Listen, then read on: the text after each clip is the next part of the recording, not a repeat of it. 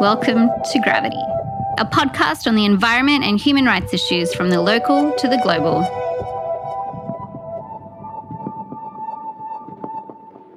The United States has effectively criminalized immigration and the right to asylum by instituting a policy of detaining and prosecuting all people that enter the United States seeking asylum. The United States has separated children from their parents at the border and has been unable to fully comply with a court order to reunite them. Family separation is not merely occurring at the border. The United States is deporting undocumented parents of U.S. citizen minors, splitting up families and forcing minors into foster care. The United States has established a denaturalization task force which effectively strips full citizenship from all naturalized citizens by denying them the essence of citizenship, equality, and permanence. I spoke with Paramita Shah, Associate Director of the National Lawyers Guild's National Immigration Project, on these issues and more. Welcome to Gravity, Paramita. Well, thank you for having me. I'm thrilled to be here. May you please tell our audience about the National Lawyers Guild Immigration Project and the work that you do? Sure. Well, the National Immigration Project of the National Lawyers Guild is a national nonprofit, and we provide legal and technical assistance to immigrant communities, lawyers, legal advocates, all of whom are working to advance the rights of non-citizens. We focus our efforts on promoting justice and equality, and not only in immigration law, but for non-citizens in the criminal justice system and social policies related to immigration. And so that would look like this. If we would be defending people who are often excluded from society. That would be detained and incarcerated immigrants, non-citizens living with AIDS, or non-citizen survivors of intimate partner and sexual violence. We work with people who have been profiled or policed and have been the victims of very punitive immigration enforcement policies. I understand that sometimes very minor criminal infractions can impact a person's immigration status. Is that correct? Yeah, absolutely. Under our immigration laws, which are extremely harsh, and really have a punitive quality to them, people who you never thought would be subject to deportation, even people who have green cards, can be deported for very minor criminal offenses. So, for example, people who have, stolen hubcaps off a car and maybe get a 1-year suspended sentence.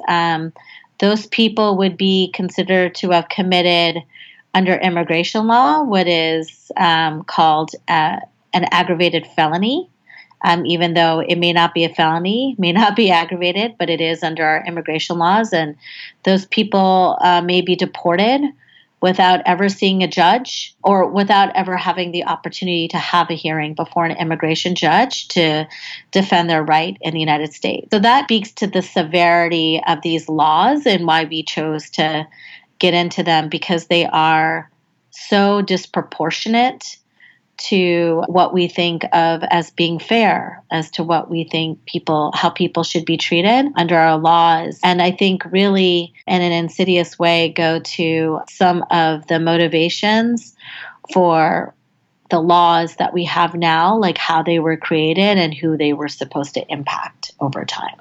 And so you could be a lawful permanent resident and even entitled to U.S. citizenship, but haven't taken up U.S. citizenship, and commit a completely nonviolent minor offense, including, say, personal drug possession. Would that be a criminal case that might subject someone to deportation? Yeah, so it may not subject a legal permanent resident to deportation all the time, but it would certainly block somebody from, in many cases, from getting a green card. So, so for people who've lived here for decades, right? Or if you're married to a U.S. citizen, right? And you want to get married, but you were, you had a lot more pot and you were convicted for it. Let's say several joints worth. That could be a bar to you getting a green card. And those are the types of conduct that we engage in when we're younger, right? And the problem with that is even if you did want to create sanctions for it, under immigration law, they are permanent, right? Because it leads to deportation. And once you're deported, it's not like you can easily come back. In many cases, it may be a permanent bar.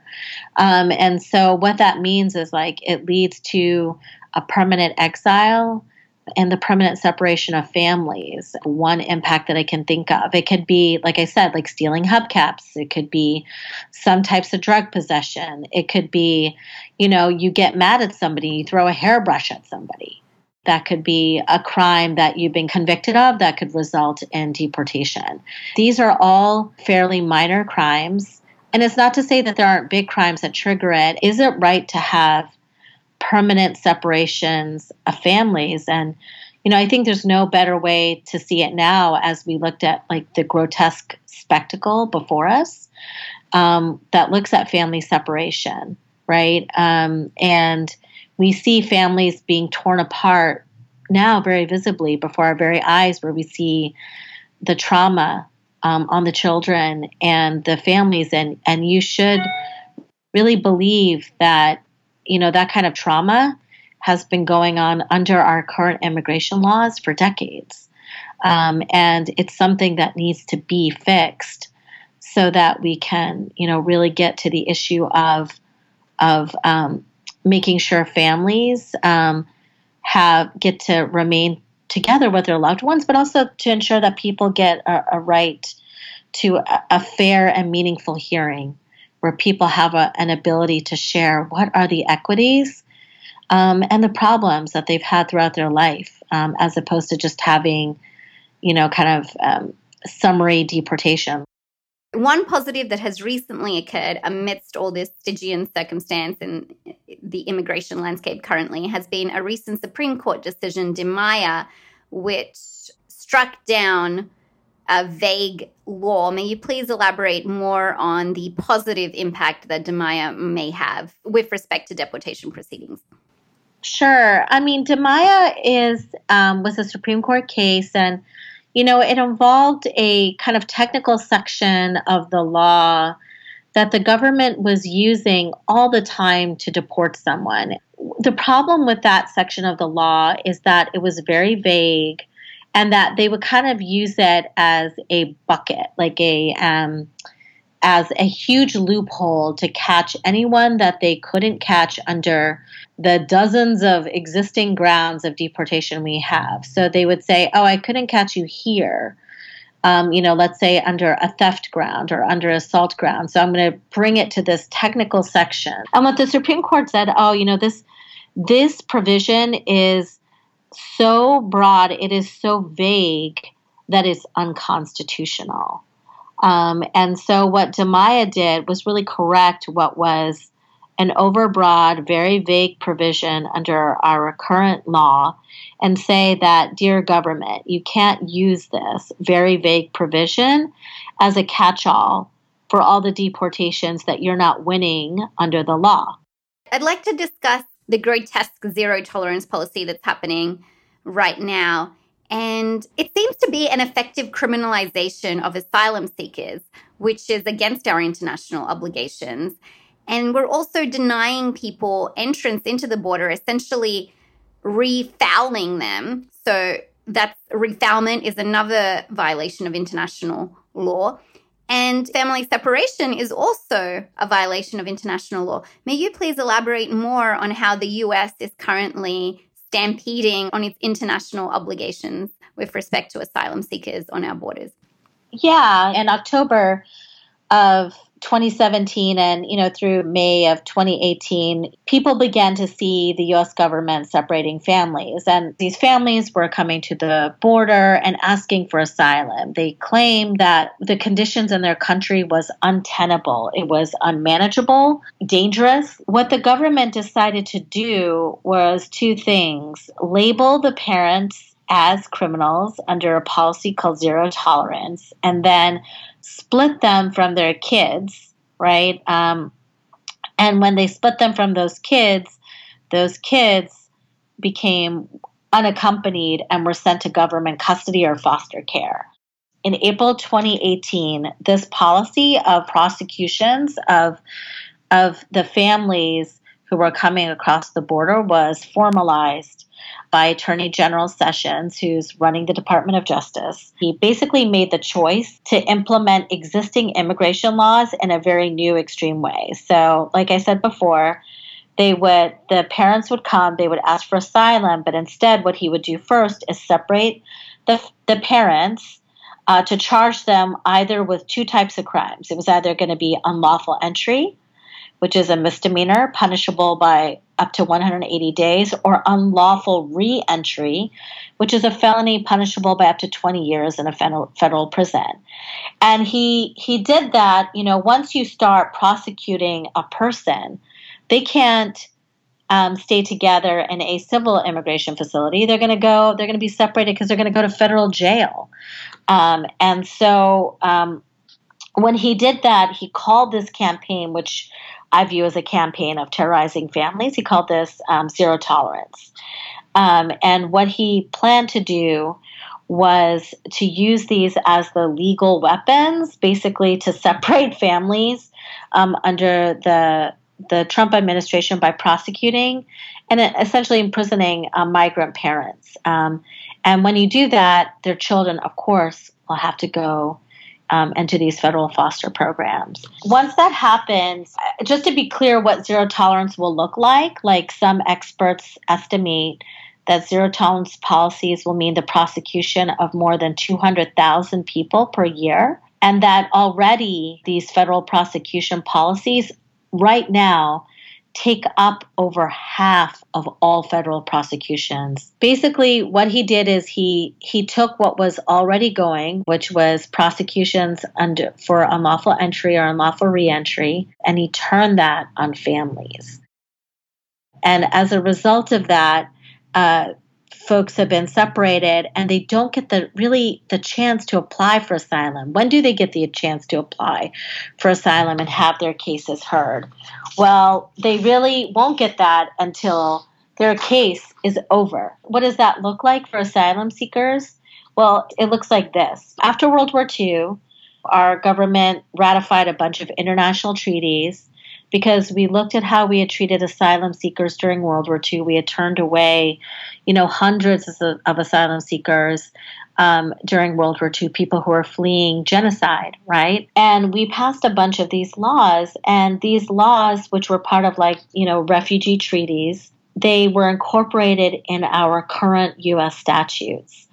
And so what it said, these current U.S. statutes, is it said that any non-citizen who arrives in the United States have a right to apply for asylum, irrespective of the non-U.S. citizen status. And I recognize that people will be fleeing, that they may not have a visa, and that they will not come into the U.S. by regular channels. In other words, they may come in not using legal channels. And they may trying to come in undetected, but they get this right to apply for asylum. And if they don't even qualify for asylum, they may qualify for something called withholding of removal, or relief under the Convention Against Torture, where they say that you cannot deport people whose lives or freedom would be threatened under our laws. And because that would be considered a violation of international laws and treaties that we would sign into. But instead, what zero tolerance did was, number one, it criminalized everybody who was coming to the border. And what it said, that instead of looking at people who are coming to our border as people who are facing great peril, people who are trying to flee for their safeties, who may have what's called a well-founded fear of persecution, instead, what they've said is that we're going to prosecute you under these statutes. And that is how thousands of children essentially have been separated from their kids, is because of these criminal prosecutions. The criminalization of migration is a march that has been going on, frankly, since the 50s. And I'm happy to get into the history of these laws, which are really troubling, have deep roots in white supremacy over the years, but really have been used against asylum seekers and have, like you said, created this grotesque spectacle of families being separated every day. May you please elaborate more on the white supremacist origins of US immigration law? Sure. The most recent versions of these laws were put into place in 1952. So the Immigration and Nationality Act, which houses all our immigration laws. The roots of unlawful reentry, which essentially is the criminalization of border crossing, has those roots in a 1920 law that was explicitly designed to deter immigration from Mexico. And it really wanted to criminalize and prosecute and imprison specifically Mexicans. It was authored by Senator Blease, who was a pro-lynching white supremacist, and he pushed these border criminalization laws into being. And he cited what he called, quote unquote, the Mexican problem as being the basis, the need for these types of laws. And you can really see, you can draw this connection between the rhetoric that we're hearing right now from Attorney General Jeff Sessions, who is talking about being overwhelmed by those seeking to, quote unquote, stampede the U.S., language that is dehumanizing the mostly brown immigrants, right, crossing the border.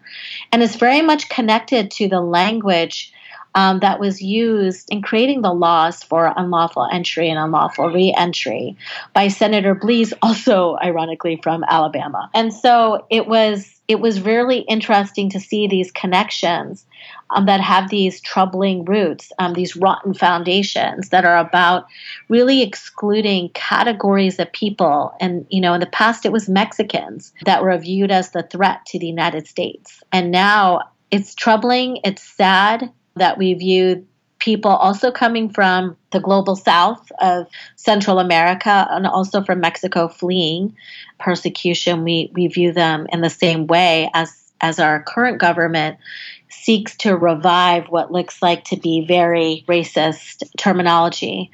I think one way that these laws will be operationalized, and I want to be really clear that what it's going to look like is when I said that we're looking at 200,000 people being prosecuted under these laws in the future, is that it's going to happen through what's called Operation Streamline, which is it's been an operation that's been around for 10 plus years.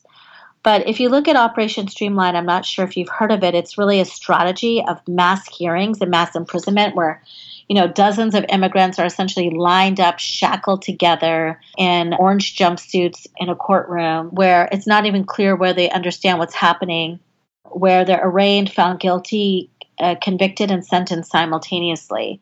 And so Operation Streamline, which is how they're going to operationalize the use of these zero tolerance policies, looks like a mass prosecution, right? Which is the opposite of what you think of when you think of due process in the United States. And what I think is expected now and what we're hearing about now is that the choice that is being offered to these defendants are this. Either you plead guilty to rejoin your family and be reunited with your child, or you take the separation, for months and possibly the permanent separation from your child. That is what zero tolerance will look like, I think, in the near future. And already we've seen Department of Justice officials who are making statements, cases where people are trying to create obstacles to family separation, where they are making these statements like, look, these folks will ultimately have a choice. They'll have to decide whether they want to have family detention altogether and be detained for a very long period of time together. That means family detention. They're hoping to detain up to 15,000 in the near future. Or we can just say that this family member will be prosecuted and this child will be separated and go through the federal foster care process that we have set up for them. The Southern District of California has demanded that the government reunite families. I believe the first deadline was this Tuesday, July 10, which the government did not meet, for all families, and that was for all children under 5 to be reunified with their parents. Now, the government is requesting further and further extensions. May you please tell us more about the reunification that the court is demanding and the government's efforts and, well, the government's inabilities to comply with the court's demands? Yeah, I mean, I think it's, the ACLU deserves, credit for filing this lawsuit in March of 2018, this case called Miss Lay. And Miss Lay was a, Cameroonian immigrant who had been separated from her daughter. They'd been separated by, essentially 2,000 miles. And as a result of that, what ended up being a class action lawsuit, the judge did issue an order saying that the government has to start reuniting families and set this deadline of July 10th for children under 5 to be reunited with their families. And of course, they didn't. It looked like they had only done 4 by Tuesday. And the judge, in issuing an order yesterday, said that 59 children should be reunited. It's not even clear if that's going to happen. And the ACLU attorneys have stated that there's no proof, there's no evidence about how that's going to happen. And the government has made some disturbing allegations already that some have already been deported. Some are obviously being prosecuted right now under the zero tolerance policies, and so cannot be reunited at this time. Some can't be found. And some, I think, which is even more disturbing, is that the government is, starting to make these outrageous claims that, the parents actually are a danger to their own children.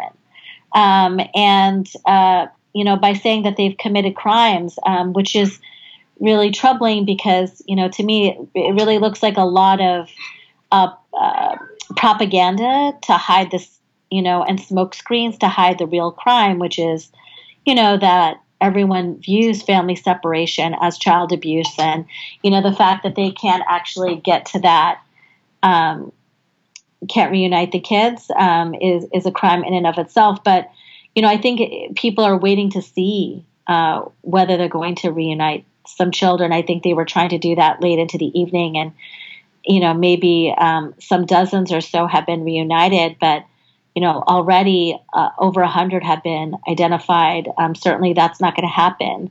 And frankly, there's an existing order that all children have to be reunited by July 26th, and we're looking at thousands of children.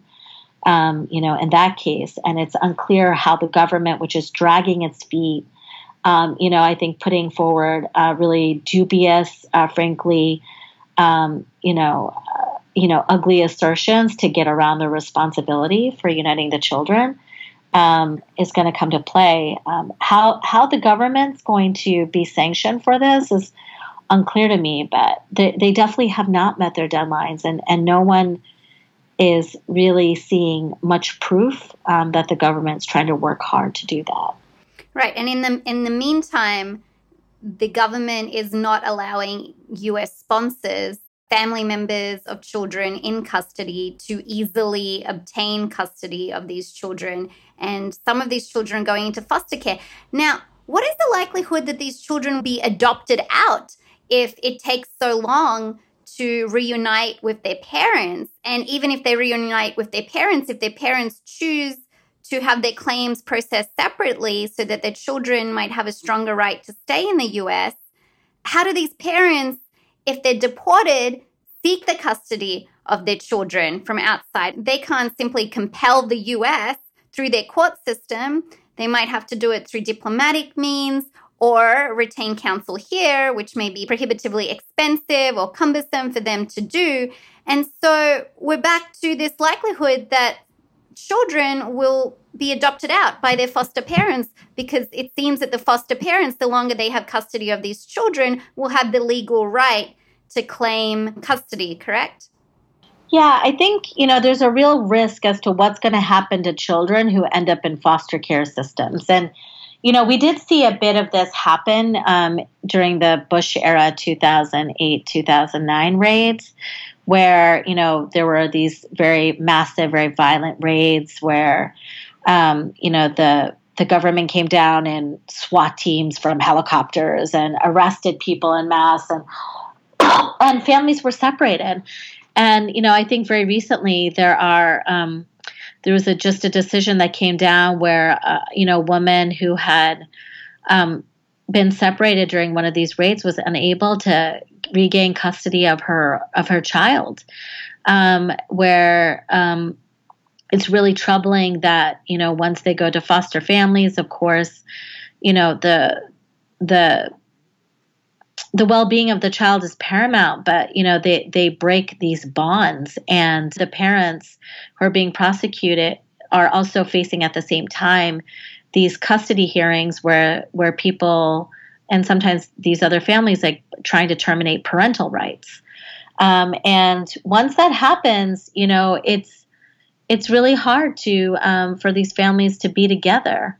And I think, given the fact that the government is dragging its feet and, not moving quickly to ensure that families are together with either their parent or a guardian or a family member who can step into that role, that's a real risk. And I think, not only are they dragging their feet, but they are, implementing new processes suddenly, like new tests that are required, for people to demonstrate that they are related, which is, frankly, just nonsense requirements, given the fact that they are unwilling to set up processes to ensure that families actually are clustered together or remain together in the first place.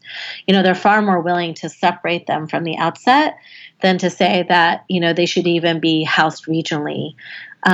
They actually issued a document yesterday explaining how they're complying with the court's decisions and how children will be treated under these laws and how they hope to reunify them with their families. However, they have really not laid out any kind of process for dealing with this issue of family proceedings, which sometimes happen very quickly and in a way where parents can't even show up for these custody hearings because they're detained by the government for these immigration proceedings. I'd like now to discuss the court-approved Flores settlement, which was court-approved in 1997. And that's after years of litigation between the ACLU and the government on applicable standards for the detention, release, and treatment of children in what was then INS custody. The Ninth Circuit affirmed in 2016 that Flores applied both to accompanied and unaccompanied minors, and in April this year, that it's still effective and that minors are entitled to bond hearings. It seems that the Trump administration is justifying its policy of separating parents and children by complying with the strict 20-day deadline of the Flores settlement for the detainment of children, but it's also not complying with the Flores standards in its care of migrant children. May you please tell our audience more about the impact of the Flores settlement with respect to asylum applications for unaccompanied and accompanied migrant minors? Yeah, I appreciate that you laid it out. The Flores settlement, which had a number of organizations involved in it, including the ACLU, it required a number of things. It required, like you said, it was required to release children from immigration detention without unnecessary delay. It said that they were, supposed to put children in the least restrictive setting and make sure that the government provided, a proper setting for children to be held. And you're right, the Trump administration is not really seeking to walk a tightrope. They've made their hostility to Flores pretty clear. They're using now this decision to justify an expansion of family detentions.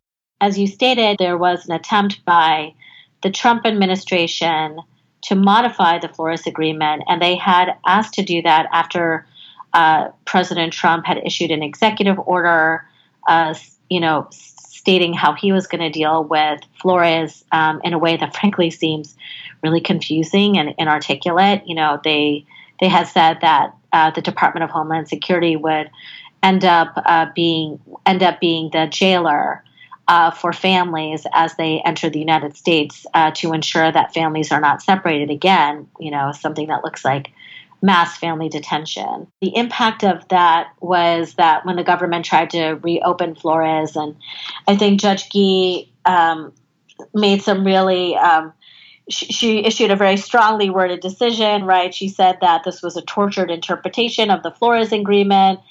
And she, criticized the government roundly for trying to expand family detention. But, she said that absolutely nothing prevents defendants from reconsidering their current blanket policy of family detention and reinstating prosecutorial discretion. It's not clear, how they plan to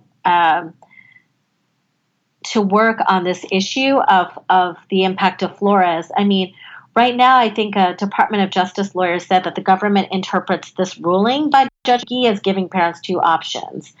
Either you have to sign away your rights to Flores, which I don't even know how that could happen, remain detained together for longer than 20 days, or you have to agree to be separated from your child. But we have yet to see how they're going to make this work now that Flores remains intact. So we might see unaccompanied children in immigration court, and unaccompanied children in our immigration court system do not have the right, only the privilege of representation by counsel. Much has been made of the statement by Judge Jack Wheel, and he has stated that this was taken out of context in a deposition when he was an expert for the government in a previous litigation to establish the right to counsel for immigrant children, that he has taught immigration law to 3- and 4-year-olds. I mean, it's absolutely preposterous that we have toddlers, even infants, crying in front of judges in immigration court, and that we call this a court system. It's a masquerade of justice. And it's unfortunate that the Ninth Circuit ruled that there is no right to counsel. And there's this logical fallacy here, because the Ninth Circuit has also ruled that alien minors are entitled to Fifth Amendment rights of due process. Now, the courts have also recognized that in certain circumstances, a particular alien can have a right to representation based on disability. So if it holds that alien minors have a right to due process, and if it holds that in certain circumstances, the courts understand that due to disabilities and incapacities, a certain person has a right to representation, well, doesn't it follow that all minors, say even, let's limit it to something ridiculous, like all minors under 2 have a right to representation? Yeah, I think this was something that the Northwest Immigrant Rights Project brought this case, and you're absolutely right that I think you laid it out really well, like the fallacy of the logic here, that children are able to understand these very complicated proceedings that even adults have much trouble understanding. And there's a lot of statistics to show that outcomes are different. If people have a right to an immigration hearing and actually get counsel, like outcomes are very different for them than if they didn't. So imagine what it would be if children had that right. But there is this fallacy, right? And it's kind of rooted in this fiction that we have in our immigration law, that while in criminal court you have a right to assign counsel, the reason why you don't get an immigration court is because deportation is not punishment. And I think even though the courts are feeling more and more pressed to say that, wow, this is beginning to look a lot like punishment, they still haven't reached there. And it's really that distinction, this fiction that we have, that this is a civil proceeding, that what happens is not equal to what happens when somebody is convicted of a crime, that has led to outcomes like this. That's kind of like the root cause, and how courts can make these distinctions as to what counts as due process for non-citizens. This is like, I agree with you, this is like a very banal way to look at due process. It is that children can sit with headphones on their head and supposedly understand words like, you're entitled to a bond hearing, or the government is alleging that you are subject to deportation under these categories of the law. For those of us who have children, we know that we have trouble, making, the fact that they have to go to bed at a certain time, Yeah. a realistic possibility. I mean, so I agree with you that it's a fallacy, and it's indefensible from a human rights perspective. And it seems that in our current immigration landscape, the only effective means so far is to approach it at the local level. For instance, New York City does provide free counsel to those in need in deportation proceedings, as far as I'm aware. They do, and it's only in certain jurisdictions, only in a certain number of boroughs in New York City, and that's an important experiment that we hope other states and other jurisdictions will adopt, because it has made a difference in New York City, and we think it's really positive, and in fact that it's led to more fair outcomes, better outcomes, less separation of families, and people who then continue to have faith in the law. When you're able to deport a 1-year-old, right, somebody who's going to be charged separately, and they can be brought to a courtroom and charged and deported, and that has not only happened now, it has happened before for many years. There is a sick reality that comes into play, like it's frankly like a Kafka situation. Yeah. We're living in a Kafka novel. Nobody knows what to do with it, right? But the fact is that the criminalization, I want to be clear, of migration and the roots of this go back to the prosecution of parents. And I don't want that to be left behind in this, that if we have elected to prosecute people, often who are coming back to rejoin their families for decades, and that mainstreaming of that idea, that criminalization of migration, really has led to these outrageous outcomes of children going into courts by themselves. And until we kind of look at the root causes of these policies, which again, I think have to do with, when people are prosecuted, it's much easier for Trump and Attorney General Sessions to call them felons, right? Criminals who are coming to the United States to commit harm. We're looking at this, and I think we're sympathetic to the parents who are being prosecuted. But we have to understand that it's the criminal justice system that's being used as a tool. People are being labeled as criminals. And once you're labeled as criminals, it's really easy to make dehumanization work and make it the norm, not only in the criminal justice system, but in our immigration system. And that's the crisis that we have before us today. Yeah, they're changing the perspective, because the people that are on the border claiming asylum are doing so under the international right to do so. And by criminalizing them, we are effectively criminalizing the human right. It's quite ridiculous and grotesque. And just on your point on separating families, much attention is on the family separation at the border, but we're separating more families. We're separating families that are in the United States, and we're not just separating migrant families, but we're separating families of U.S. citizens. We are taking away the parents of U.S. citizens and U.S. minor citizens, and thereby splitting up U.S. citizen siblings and putting them into foster care at times, and depriving them of their rights to their parents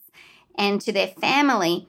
Now, may you please elaborate more on this separation that the government is doing? And it seems that they're doing it out of the blue. The parent goes into a routine ICE check-in and is expected to come home within a few hours, and instead is deported without any notice to their children or preparation for their children at times. Now, may you please elaborate on the government's separation of families and how U.S. citizen minors may petition, if they can, to keep their parents in the country in such circumstances? Yeah, this separation of families is part and parcel of our immigration laws. We were talking about how easy it is to get deported under our immigration laws for very minor crimes. Well, and it's also very easy to get an order of deportation for being here unlawfully. In the past administration, where I think they held family integrity to be an important consideration, where families could check in and they could report, and they did report regularly to ICE offices, on this good faith that splitting up the family was not viewed as a good thing for the United States, that splitting families was not only created emotional trauma, but exacerbates poverty within a family, right? You lose a breadwinner, you lose access to important services that they may be providing, they may lose their business, right? There's lots of reasons why check-ins were a good idea. Many of these families have minor children, so I can tell you that I have worked on dozens of cases, like many others, where you have a family member here who's been here for a long time and they have minor children and they are checking in, and then suddenly now they are being turned around and deported on a moment's notice. People who are business owners, people who have strong community ties, people who are just beloved, obviously. For any of us who love our children or who love our parents, I think the secrecy and the swiftness of the deportations are breathtaking.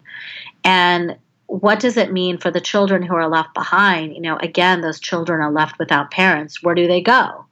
Right? Do they also go into the foster care system? Do they live with people they don't know? Will they have an opportunity to petition for their parents? U.S. citizen children don't get an opportunity to petition for their parents until they're 21. And once they're 21, they can. And they may be able to petition for them only if there are not other barriers that stop them, right, from coming back in. So assuming that they'll be able to petition for them because all these other barriers are not going to be in the way, and there are many, then they can bring them back in. But what you're really looking at, those kids will also be without their parents. Of course, when children need their parents the most is when they're below the age of majority. A 5-year-old needs their parents much more than a 21-year-old, and that is when they're denied the right to petition for their parents. I mean, it's quite preposterous. It's so preposterous, that they need them then. And, even if somebody was convicted of a crime, it's, and they were reporting, many of these people already served their time and they served it.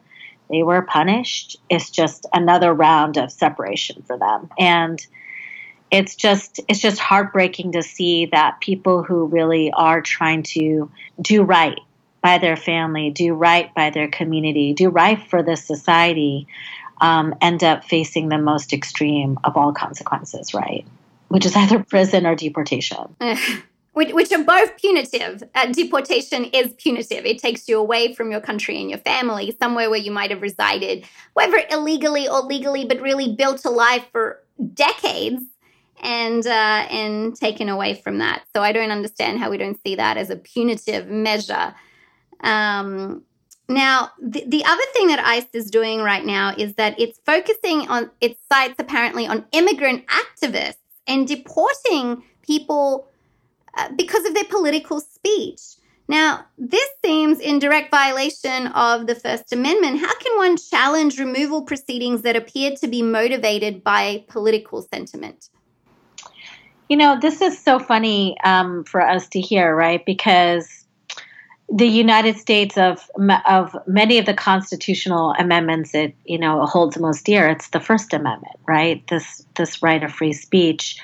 But it should be no surprise that the United States has historically targeted non-citizens who've been politically active. Attorney General Palmer, he conducted raids on hundreds of non-citizens, accusing them of being radicals, right? There were activists, a president of the International Longshore and Warehouse Unions, who were targeted by other attorney generals in the 1940s and 50s, right, for deportation because of their activism. There were activists against apartheid, South African poets who were deported. And then there were people who hold politically unpopular opinions, but were, lawfully here, what we call the Los Angeles Eight, the LA Eight. They were activists who had supported Palestine. And they were put into deportation proceedings, tried to be denaturalized, put into deportations, and the government almost succeeded. It was a 20-year-old case that they fought over for a long time. And so, I would say that this has been, we have to hold both truths, right? That sadly, we value the First Amendment, but we also, we have an immigration agency, which is frankly turned into one of the largest policing agencies in the United States, right? It has more police agents, more agents armed with, guns than any other policing department in the United States. And they have enormous power to wield against activists and anybody whom they don't view as being, that they want here. You can see that already through their targeting of immigrant activists. So, most recently, I would say that there have been a few activists that we've been in touch with who've been targeted. Ravi Ragbir, he was a prominent organizer and a founder and executive director of the New Sanctuary Coalition in New York City, an organization that mobilizes grassroots communities to act together to reform immigration policies. They abruptly took him into custody during his own check-in, and then sent him to 1,000 miles away to Florida with the intention of deporting him. He has been here for decades. He is married to a U.S. citizen. He has a child here. It was Herculean organizing and litigation efforts that led to him being brought back to New York City. He's just here on a stay of deportation. And a person whom we're representing, Maru Mora Villalpando, she's a well-known community organizer in Washington State who has really fixated most of her activism against closing immigration detention centers. And for all intents and purposes, when we looked at her background documents, when she was served with a removal hearing notice, what's called a notice to appear, it said that she'd been identified due to her admissions to a local newspaper, that she was undocumented, and that they had found her out because of her anti-ICE protests. That's what they call her. And so, there are other folks, people who have been a clam harvester in Washington State, an ICE agent who said that my supervisor asked me to come find you because of what happened in a newspaper. Or people who've been taking sanctuary in churches. An activist named Daniela Vargas, who was actually detained by ICE after she was leaving a news conference in Jackson, Mississippi, after she had spoken out in favor of DACA.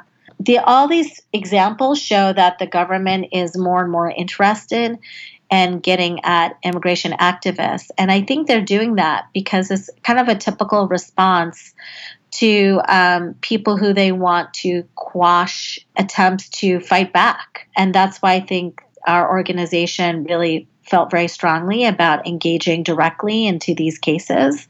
One way that we've done is by representing them. Another way is by putting together a practice advisory on how you can challenge these types of attempts by the government to target immigration activists. To discourage immigration activism and media coverage thereof, it seems. I would just like to move to discussing asylum seekers because of the government's effective criminalization of asylum right now. And we haven't discussed what asylum really is. Now, unfortunately, in my opinion, international law and immigration law only recognize asylum with respect to persecution and, for instance, do not recognize pervasive extreme poverty or a credible fear that a person's life is endangered by extreme poverty. Doesn't qualify as asylum. To me, that's an arbitrary distinction, but that is the asylum system from our recognition of civil and political rights and not economic rights. Now, I'd like to discuss what qualifies as a credible fear of persecution and what qualifies as the identification in a social group that qualifies for asylum, and how this is changing. I understand that Attorney General Sessions has changed this in the matter of AB with respect to domestic violence. How do gang violence and domestic violence qualify as persecution of a social group? Yeah, I mean, there's so much scholarship and litigation around this. If you wanted to apply for asylum, you have to apply within 1 year of your entry into the United States. But what has happened is that we have really focused our attention to ports of entry at the border. So when people show up at ports of entry and the border, Congress passed a series of laws, which was called expedited removal. It was like a fast track procedure. So like expedited removal said, you come to the border, we're going to evaluate whether you kind of meet this threshold for seeing whether you qualify for asylum. And if you don't, we're just going to turn you around and going to be deported. That's called expedited removal. And in fact, hundreds of thousands have been deported under that already. But just focusing on the credible fear interview, what do you have to show? People had huge concerns about this expedited removal procedure under our laws, which is, frankly, I think, a structural way for us to discourage asylum in the first place, because it sets up standards on how people's asylum claims are going to be adjudicated. But it said that you come, you have to show that you have a credible fear of persecution. And that means that you're going to be interviewed by an by somebody at the border. They're going to evaluate whether you pass what's called a credible fear test. If you don't pass, you get one shot to appeal that determination to an immigration judge. If you lose that, you're out. If you win, you'll have an immigration hearing. But your best chance, of course, is to pass that first credible fear test, which happens when you meet that agent at the border, and hopefully we'll meet an asylum officer at the border. And they ask you a series of questions. What are you scared of? Why are you scared? Why did you leave? And they ask you these questions because they want to determine, whether you've been persecuted and whether you qualify for asylum, because you can articulate that you're part of a particular social group, which is like basically a group of people who share a common characteristic. Other than the risk of being persecuted, people who are perceived as a group that could, a very easy example of that are, let's say, people who are in a union, right? That would be one very easy, obvious example of people who could show that they're in a particular social group. And if you fall under that particular social group and you can tie that particular social group to your persecution, then hey, everything is great, and you can hopefully then get a chance to apply for asylum before an immigration judge, which is a whole nother process where you have to collect evidence and prove that you qualify for asylum. So that's the process. So what is particular social group? A lot of people, for the categories that you discussed, which is domestic violence and gang violence, the government was unwilling or unable to control people who were committing crimes against a particular social group, where they were doing it essentially with impunity, where government infrastructure is so poor that these people would essentially not have any ability to protect themselves or not be able to protect themselves at all, and really were being forced to flee from their country. That was the basis for why people could show that domestic violence, for example, could potentially be a ground for people who were asking for asylum from the United States. Now, it isn't just domestic violence broadly. It had to be a particular social group, and people had done really, I think, carefully narrowed, well-tailored particular social groups where people who were, married and in relationships who had asked for protection or had fled because they knew that they weren't going to receive that protection from the government, let's say, unable to get a restraining order or complaints that were never dealt with by the police, or too fearful sometimes to even lodge a complaint because of the retaliation that they would get, from a spouse or a partner. Those were all reasons that had been accepted for various reasons in various courts for a long time.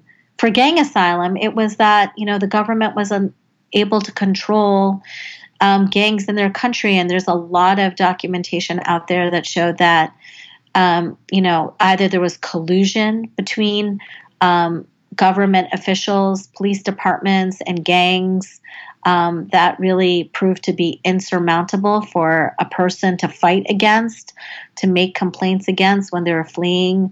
Or gangs were just essentially operating with impunity in some of those other places, and that's why they were fleeing.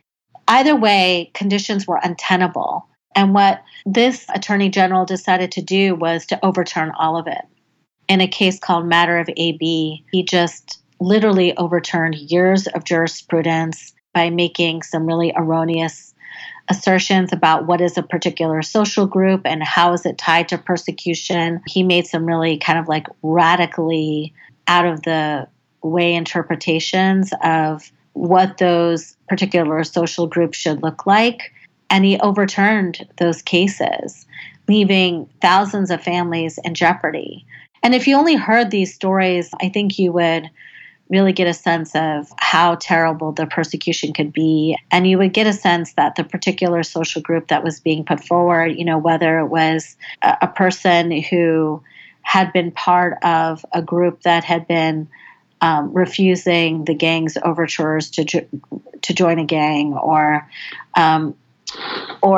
people who were in a gang but had reformed and decided to leave at great cost and risk to themselves. Those groups were suddenly not tenable anymore. And so I think people are revisiting. There's lots of great practice advisories that this decision should be treated very narrowly.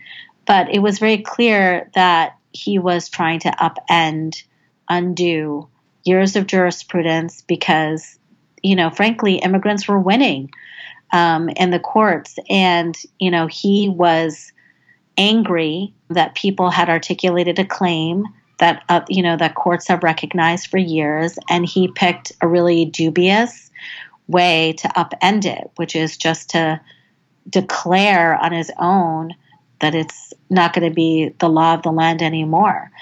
This power is unusual, just to be clear. It's unusual that the Attorney General can go back and look at case law and decide that he can overturn it unilaterally, which is what he did. And so that power that he has exerted, he's exerted it already 2 or 3 times unilaterally to, I think, argue on really on false justifications that people are, and he uses these terms, like swarming the United States under these bases for persecution into the United States.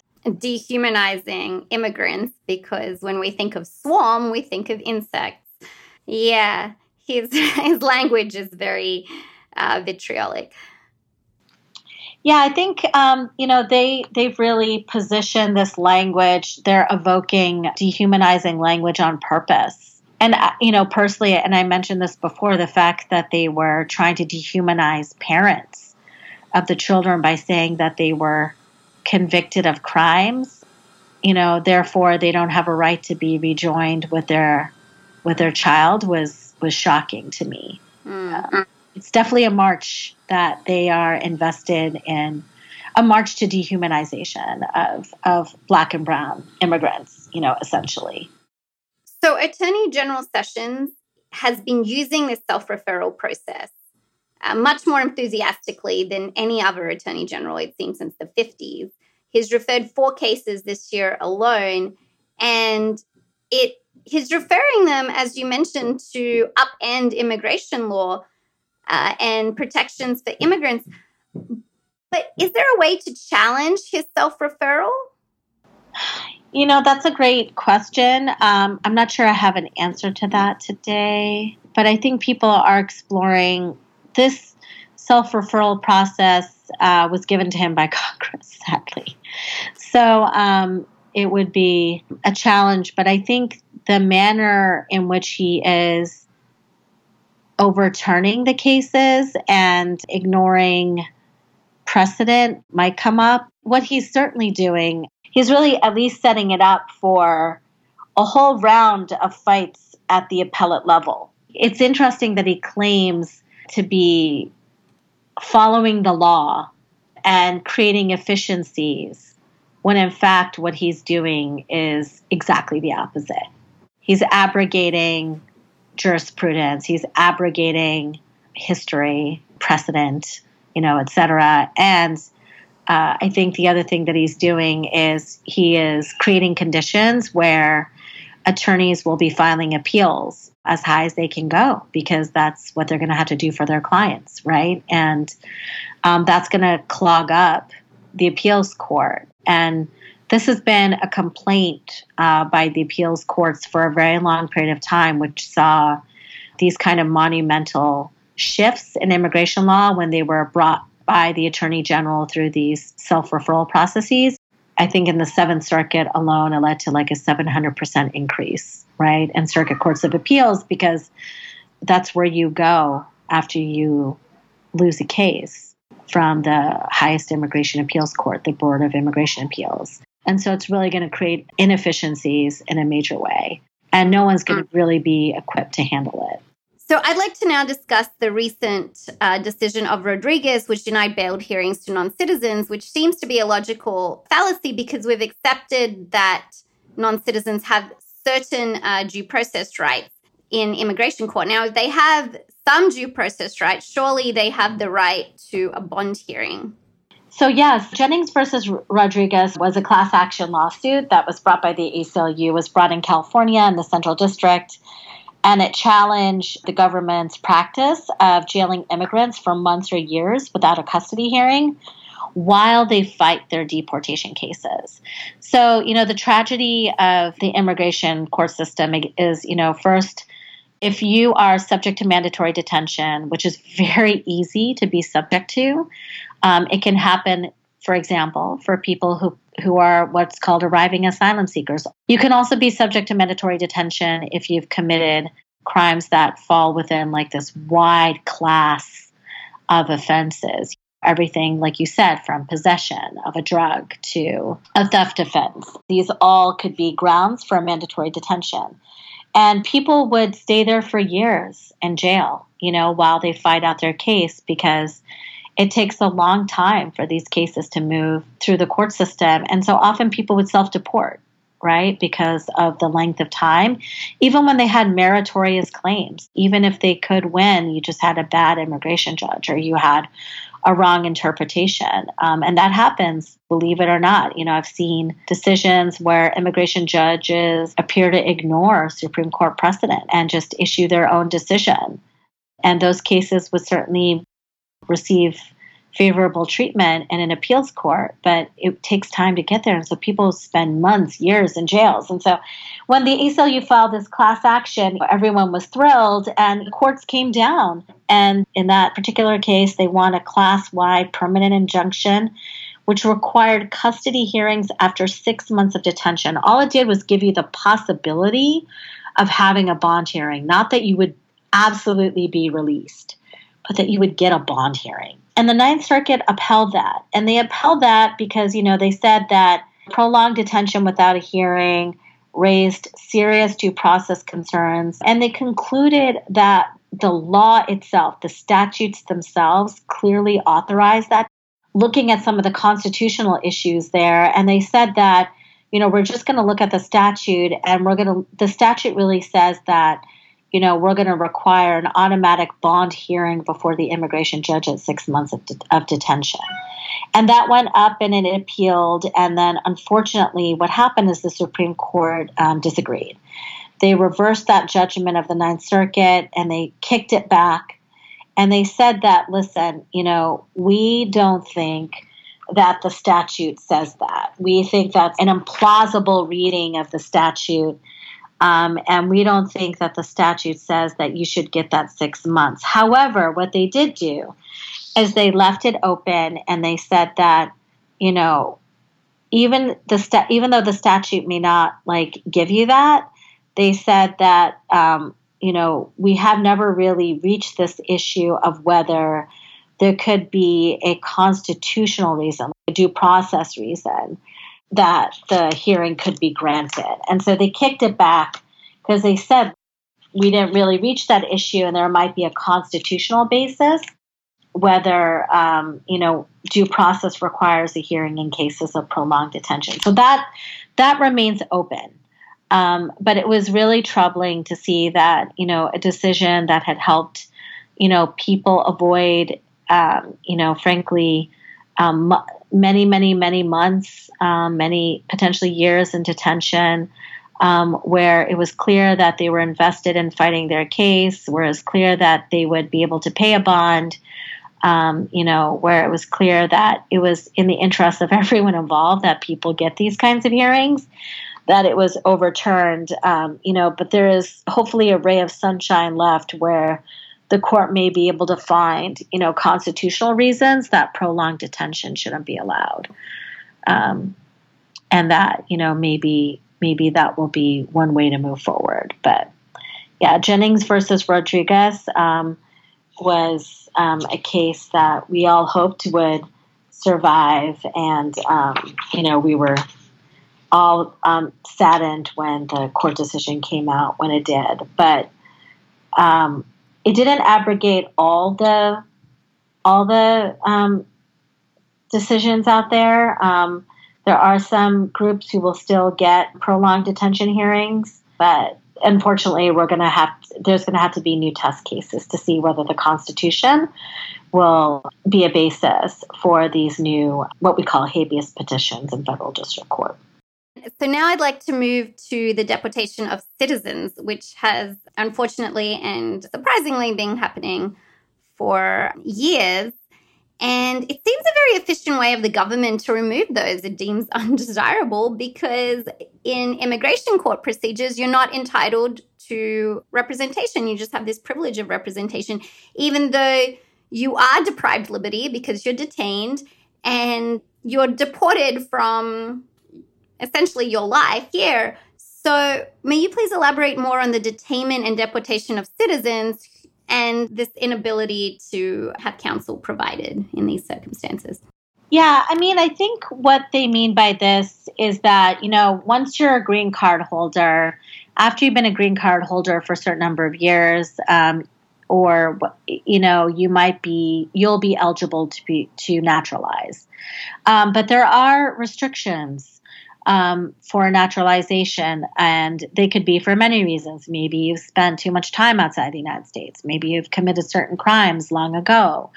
What kind of spurred this issue, which I think was an opportunistic way for the government to incite fear and paranoia into people and to discourage people from applying for naturalization, was this report that came out from the DHS, the Office of Inspector General, where it looked like there were some irregularities and fingerprint cards in some naturalization cases. And then suddenly what, the Trump administration decides to do was to create, 2 new operations to ensure that, people who were naturalized properly. And they, kind of created these 2 things. Sorry to interrupt you, but is this the Denaturalization Task Force? Well, this is Operation Janus and Operation Second Look, and then they are now moving that to a Denaturalization Task Force. And what they're really trying to do is to look at people who they claim did not include all the information that they should have included in their naturalization application. And then if they didn't, then they would reopen their cases in federal court to denaturalize them. It is ridiculous, frankly. There's already a huge amount of vetting that happens when people try to naturalize. There are checks that occur all the time, regularly. And in fact, they happen so often that, our heads are spinning by how often they occur. There are fingerprint checks, there are name checks, there are repeated checks through their own databases. And what happened was, I think it's really this kind of fake task force where they're trying to create this really kind of disturbing narrative that there are, and it really kind of resonates with some of the kind of like the voting of non-citizens, arguments that we've been hearing about, that there are all these naturalized citizens who lied and committed fraud, and there are, let's just be real, there are tens of thousands of naturalizations that occur, right, every year. But now they're trying to taint all of them by saying that, we had to create this task force because we think there are people who are naturalizing who never should have and received naturalization benefits, who are now U.S. citizens and are now voting and, getting benefits for being a U.S. citizens when they never should have. And I think this is all a red herring, because, this is going to look very much like, personally, I think it's going to look very much like the cries of non-citizen voters, where the Trump administration and, some of these extreme right-wing nativists, racists were claiming that non-citizens were voting, but, not a shred of evidence, was produced that non-citizens were voting. I think it's going to look very similar to this. But I think they will go back and they are going to, unpack a bunch of cases where they will find, people who either didn't know they had to disclose it or disclose it. Like, I think just today there was a case of a grandmother who played a very, very, very minor role, I think, in some fraud scheme, who didn't even know, I think, the extent of the fraud, who got house arrest, and I think for 6 months, and paid $5,000 in restitution. These are like fairly minor consequences, but because and she thought that she did it all, she paid everything. She began working again. She was a legal permanent resident, obviously. She naturalized, but because the government said she didn't put that in her application, she didn't even know she had to put that in because it was dismissed. That's how she thought that you only put in criminal history, where it looks like, in her mind, looks like a conviction. So she didn't put it in. They're trying to deport her now by putting her into denaturalization proceedings. Those are the outcomes we're going to start seeing, which are ridiculous. I mean, it's also very ominous, right? This narrative, because it's essentially creating two classes of citizens, those that are born here and those that are not. And essentially for everybody that's not born here, you're never going to get equal status and therefore never really get citizenship, because citizenship implies equality and implies permanence. And if you don't have equality and permanence with citizens that are born here, then you don't really have citizenship, do you? What's interesting is they talk about efficiencies again, and they talk about the lack of money and the resources that need to be poured into this. And this requires them, again, to go to federal court, file a complaint, reopen this case, under a specific statute. Like, it's a lot of work, Yeah. And again, instead of focusing on other issues that they could be focusing on that have to do with, instead of focusing on those things, they're focusing on, essentially creating a task force, which is Operation Janus on steroids, and that's, it's really terrible that they want to create this narrative, essentially, that naturalized citizens, you should always have a doubt as to whether they're citizens or not. So as a final question, I'd like to discuss this intersection of criminal and immigration law, and what you believe is the most necessary precursor to a more fair, just, and equal immigration system that is not so intertwined with criminal law. Yeah, I mean, I think immigration law was deliberately designed to intertwine with criminal law because they were prefaced on some of like the same troubling ideas around criminalizing people of color. I know that may not be how most people see it, but I think there are strong links. There's been a lot of amazing scholarship that has come out that really show how the criminal justice system has really been used to incarcerate, people of color. And I think there's a lot of legislative history to show that immigration law was also designed to do the same thing. And it makes sense that, the people who are engaged in enforcement want to combine and use both of these systems to deport non-citizens because it's easy. You can say that, of course, people should be deported for murder, and that's a debate that we should all have. But, it has also led to people being deported for a broken tail light, right? And so the sprawl of these systems and the reach that it has into our everyday lives, I think, speak to the need to examine what are we trying to do with our immigration systems and our immigration agencies. And I would say that there's a real concern that I have, that DHS, which is a creature of statute from 911, it's only been around for 15 years. And yet it has grown into a federal agency that eclipses both the FBI, the Secret Service. It receives $68 billion in funding. CBP and ICE are now the largest federal immigration policing forces in the United States, right? They are police forces. They have grown without accountability, without oversight.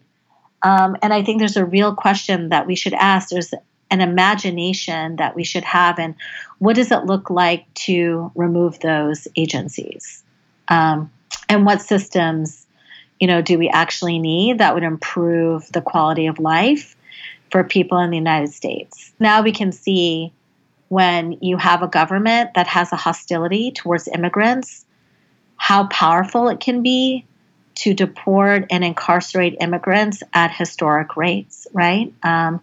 And to really create a culture of danger for non-citizens, not only from, immigration agents, but, to create a hostility and to amplify like a culture of hate, right, within the United States. And I think they are using it in ways that we speculated when we saw the Department of Homeland Security emerge, and if you look at the history of it, it has very little oversight, very little scrutiny, and it escapes scrutiny most of the time. And so to have an agency with that much power operate within the United States is a question that we should be asking. Why is it existing right now?